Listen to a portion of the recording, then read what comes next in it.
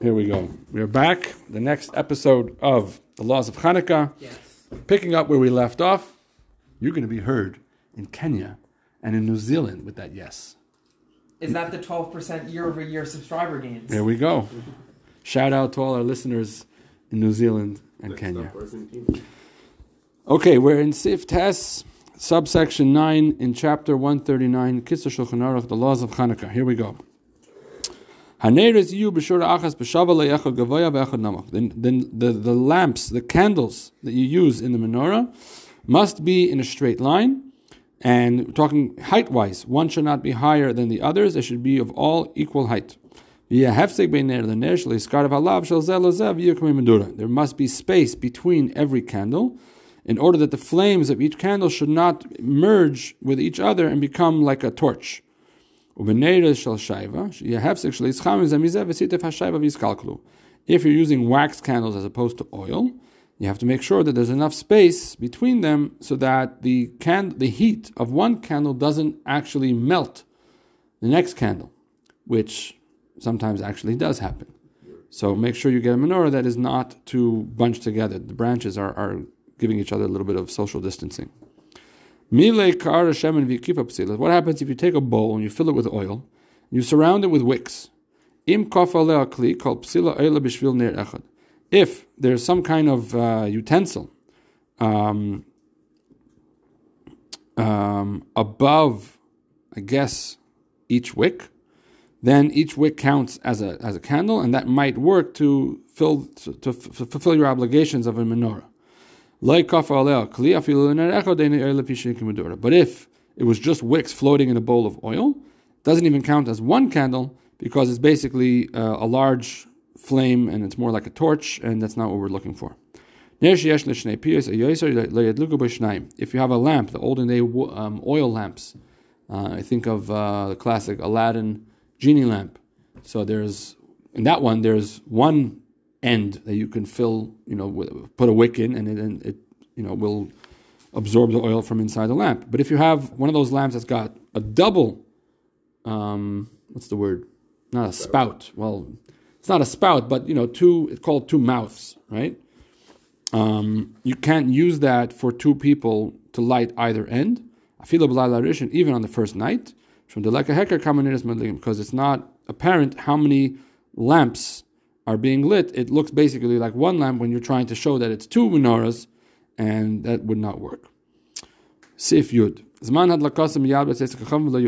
time to light the menorah is immediately upon nightfall, and you should not delay. You also last is shum davar. Once nighttime hits, you are forbidden from doing any kind of work and any kind of other occupation, even studying Torah. Nothing takes precedence over lighting the menorah. As soon as it gets dark, you should immediately proceed to light the menorah. The only thing that could take precedence is if you haven't yet prayed the evening service, do that first and then light the menorah. Before you light, you must gather all the members of your household, either family, roommates, whatever it may be, whoever you're living with, in order to magnify and publicize the miracle that by lighting the menorah in the presence of more people, the miracle is magnified and publicized. Not magnified, but the miracle is publicized. You must provide enough oil or fuel, wax, that the light should burn for at the very least a half an hour. At this point, let me mention that there are candles on the market that are barely cutting the mustard on this, and you want to try your best to get slightly longer candles that will certainly burn past the half-hour mark. Like the classic Hanukkah box of multicolored candles is, on a good day, without anybody blowing by, without any heat melting the wax, just. It's really tight. Try to get longer candles if you can.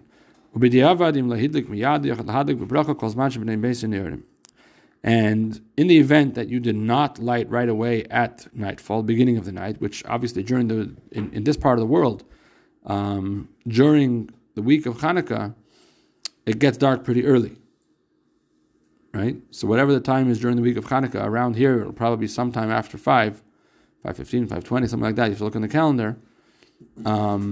that's when you need to light it. And if you didn't make it that time, you could light later, even reciting a bracha, as long as your household is awake. If you're the only one awake, and let's say you happen to be interested in lighting the menorah at 3 a.m., nobody's around, at that point, there is no more publicity of the miracle. The miracle of Hanukkah is not being publicized to anyone because everybody's sleeping. So therefore, what you should do is light the menorah, but don't say a bracha. If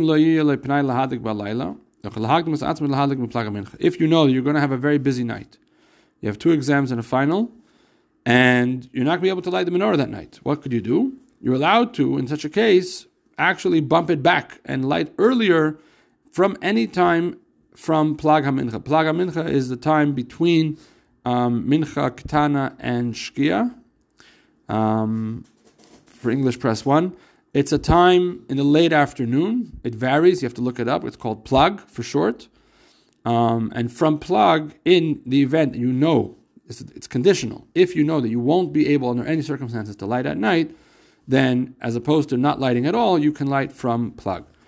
The Hainu Revi, which is basically an hour and a quarter of halachic hours before nightfall.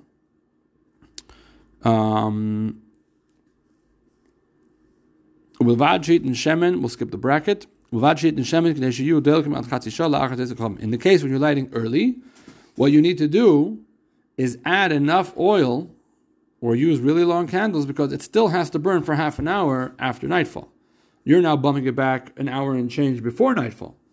So what you need to do is add oil or use bigger candles, like you could use Shabbat candles. Let's say, just strategizing, problem solving here. You need to light early, and you need the candles to last a while, and your Hanukkah candles are going to last barely half an hour, 45 minutes, and now you're lighting an hour and a quarter, let's say, or an hour and a half before nightfall, and it needs to burn. So you need 2 hours of burn time. Take Shabbat candles. Nothing wrong with that. In a pinch, it'll do. They're thicker candles, and usually they'll last at least 2 hours, and that'll be that. If the candles do not burn for half an hour after dark, you haven't fulfilled the mitzvah. You basically lit candles during the day. I mean, it's nice of you. Candles are cute, but you haven't done the mitzvah of lighting the menorah of Hanukkah. There has to be that the menorah candles burn from nightfall for half an hour minimum. So if you're lighting early, make sure that there's enough fuel to keep them going that way. Any questions, comments? Yeah. But if you light them before Tzedakah Chavim and then you leave because you're going to be busy that night, right? Then nobody will see them. And then what about the Pirsumei Nisa? Presumably, lighting them whenever you light them is when you have the Pirsumei Nisa. The fact that there's no Pirsumei Nisa after nightfall isn't critical. Today is Hanukkah, tomorrow's Hanukkah. It's still Hanukkah. The miracle of Hanukkah is an 8-day saga. You could have Pirsumei Nisa, in the late afternoon as well. But they have to burn at least a half an hour after dark. Great question. The order of lighting according to our custom. The first night you light the candle that is on your right. On the second night you add a candle on the left of that. And so on. Every night you add another candle to the left. And the one that you're adding, the newest candle, gets lit first, and then you continue lighting towards the right of the menorah. I'm pretty sure this is everybody's custom. So, he says our custom. Maybe at one point there was somebody who did things differently. Fine, what Shammai says? Shammai says you count down. Shammai says start with 8 and then work your way down 7, 8, 9, 7, 8, 7, 6, 5, and so on. He's not talking about the order, the direction. Yeah. He's just saying, do you start with 1? Do you start with 8? Anyway, so that's how we do it. I'm pretty sure that's universal.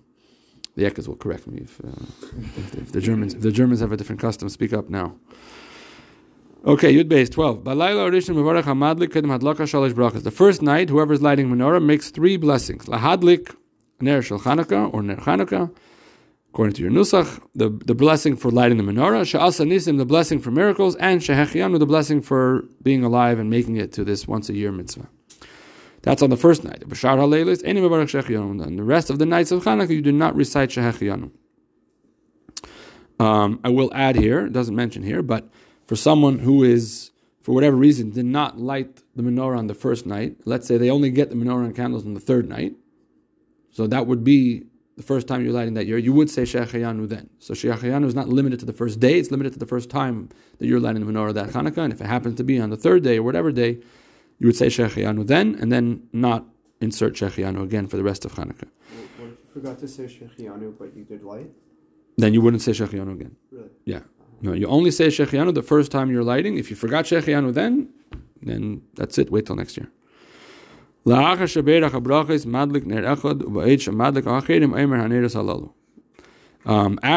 you recited the blessings, you start lighting, and as you start lighting the first candle, and as you're lighting the rest, you recite Haneres Halalu, the prayer right after the blessings. He puts it over here in the brackets, and Shulchan Aruch Harav, the Alter Rebbe writes to do this after you finish lighting all of them, so slight debate there. Ger Omer Sha'asa Nism Yisrael, if you're a convert, you say the end of the blessing instead of Sha'asa Nism Laviseinu, thanking God for performing miracles for our forefathers, ancestors, you say who has performed miracles for the Jewish people. If, however, a convert said this blessing, referring and referencing our fathers, Laviseinu, it's okay, still fulfill the obligation. Someone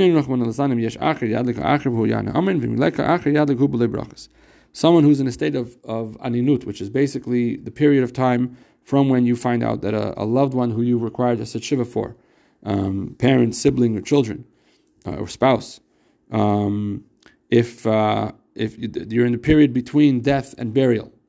So the rule is that for the most part, all positive mitzvahs are suspended, and you're exempt from all those mitzvahs until burial. So when it comes to Hanukkah, ideally if you're in that state, ideally somebody else should light the menorah on your behalf, and you just say Amen. But if there's nobody else and you're alone, then you should still go ahead and do that, but without saying a bracha. Yud Gimel. Any questions? Yud Gimel 13. Kaimalan hadlaka esa mitzvah. It is established. There's a long debate in the Gemara and the Poskim, but the bottom line is that the definition of fulfilling the mitzvah of lighting the menorah is based on when and where you lit it, not when and where it burns. This is a whole debate. Again, this is Kitzur, so he doesn't get into the debate, he's telling you the bottom line. But there's a debate about, for example, what are the ramifications? Perush.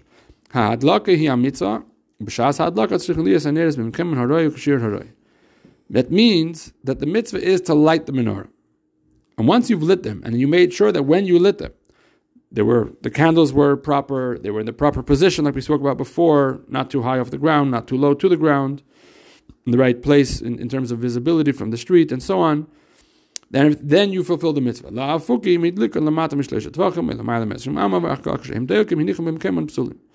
Which the exclusion, the point of this principle is to exclude a case where if you lit them, let's say you lit the menorah an inch off the floor, and then after you lit it, you moved it to a higher table, so now it's in a good spot. You say, oh look, it's burning. It'll burn for 45 minutes in the right spot. That doesn't matter. You lit it in an invalid position. That's when the mitzvah is determined as happening. So the determination of fulfilling the mitzvah of lighting the menorah is when and how and where you lit it, not when and where and how it burns.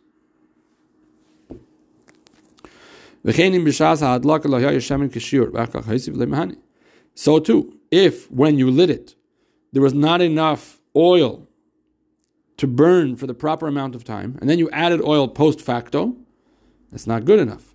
It has to be lit. From when you lit it, everything is set to go and in the right position of quantity of oil, position of the menorah, and so on.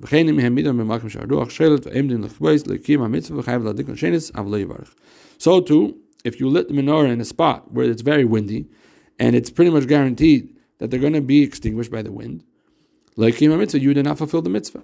And you must light again without a bracha.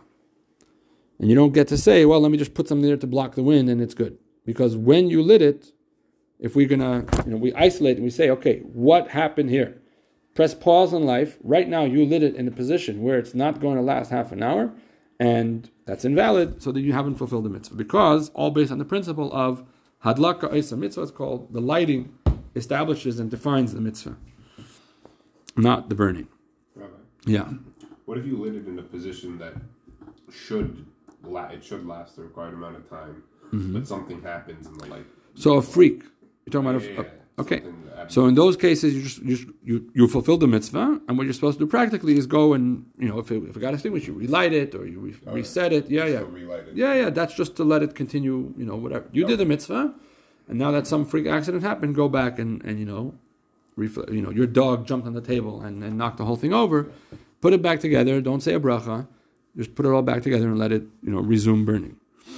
But yeah, you fulfill the mitzvah because you did everything right, and that was the definition of when the moment of lighting happened. Everything was set, it was good, it was done properly, you're good. Your dog, being a dog,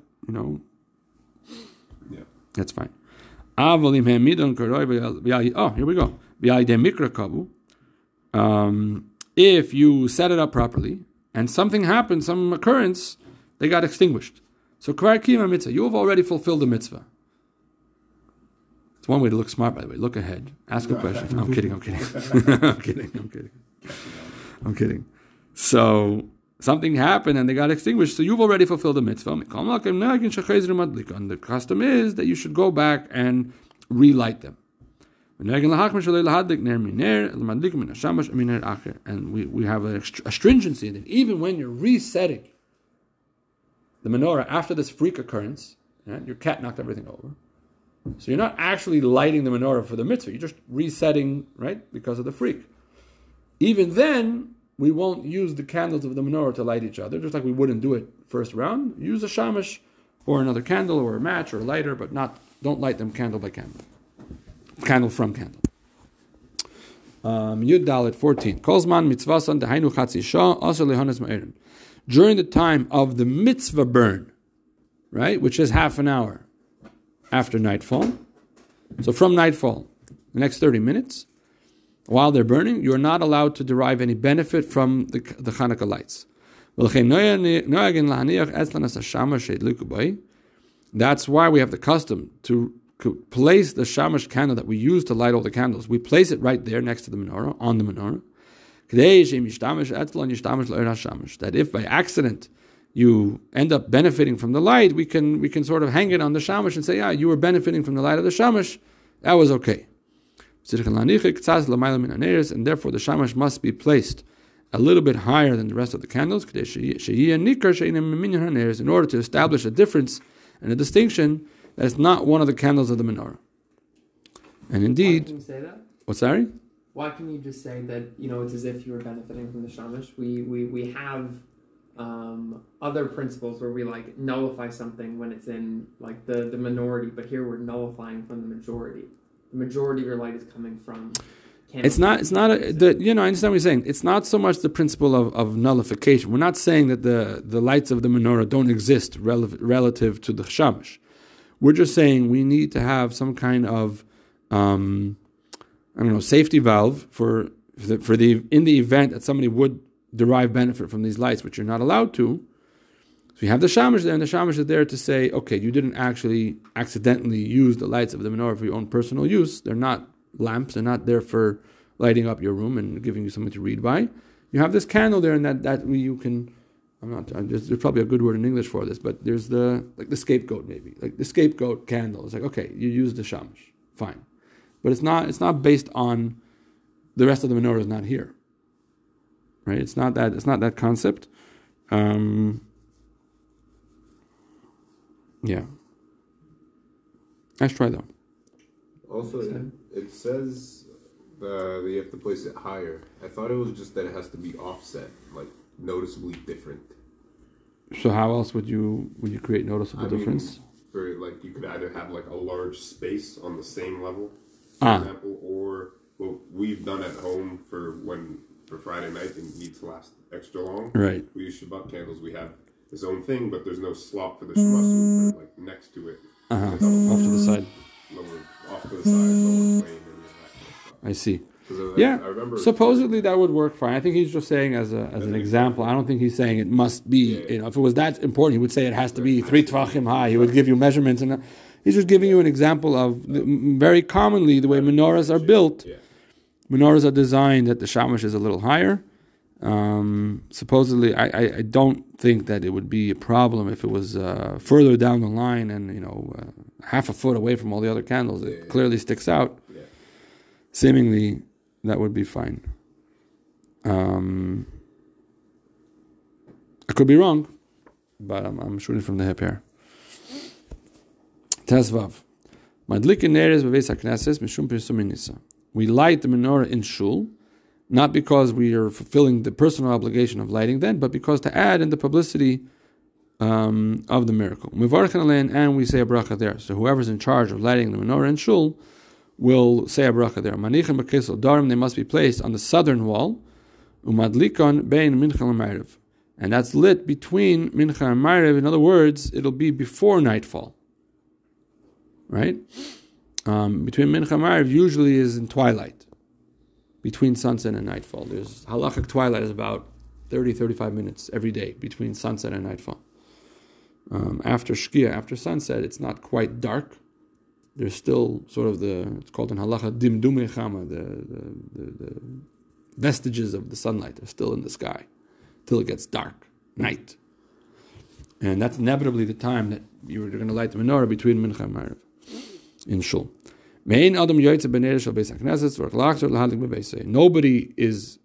Nobody fulfills their personal obligation of lighting the menorah by participating in or actually lighting the menorah in shul. And you must go after you're done in shul and go home and light your own menorah. Mishu av velachman islam, someone who's in mourning, the year of mourning. La yadlik balayla rishain he should not be the one to light in shul on the first night of Hanukkah, because then he has to say Shechiyanu. And if someone who's in mourning should not recite Shechiyanu in public. Shechiyanu is basically an expression of joy, celebration. Yay, we made it, we're alive. And someone who's in a state of mourning for the year has to mute various expressions of simcha and joy. And this is one of them. You don't say Shechiyanu in public during the year of mourning. So you should not be the one to light the menorah the first night of Hanukkah and Shul. It's for the full year, not just the 11 Yeah. I think so. Avel usually refers to someone in the full year. Avel babayis mevarach Shechiyanu. However, at home, even an Avel can recite Shechiyanu the first night. Doesn't have to refrain from Shechiyanu on the first night of Hanukkah. Let's do one more. Nashim chayavis b'ner Hanukkah sha'af hein hayu ba'is nes. Women are also obligated to light the menorah because they were also included in the miracle. The miracle happened through women, and obviously the salvation of Hanukkah affected men and women equally. Just like we say the same thing in Purim and Pesach, women were also included and benefited from the miracle. A woman is able to light on behalf of her entire family.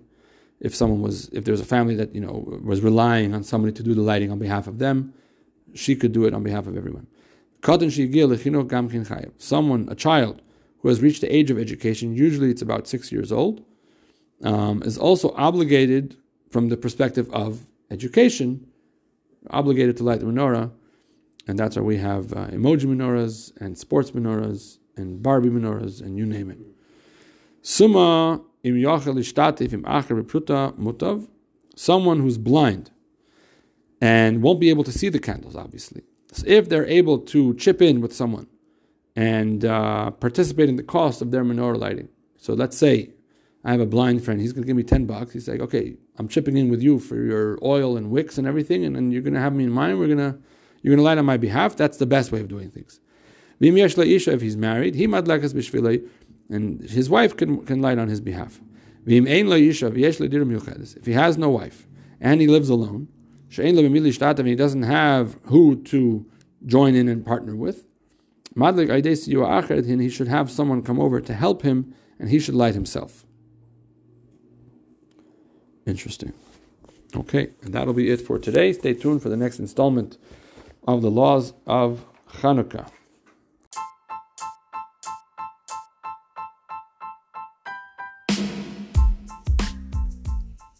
Thank you so much for taking the time out of your busy schedule to devote your attention to learning about Judaism, picking up some knowledge about Torah, and most of all, stimulating the next steps in your own spiritual journey. I'd love to hear from you with any comments, feedback, questions, challenges, rebuttals, you name it, to what you've heard in this episode. Please reach out to me anytime by email at rmg@jewishwaterloo.com. Have a great day. Bye.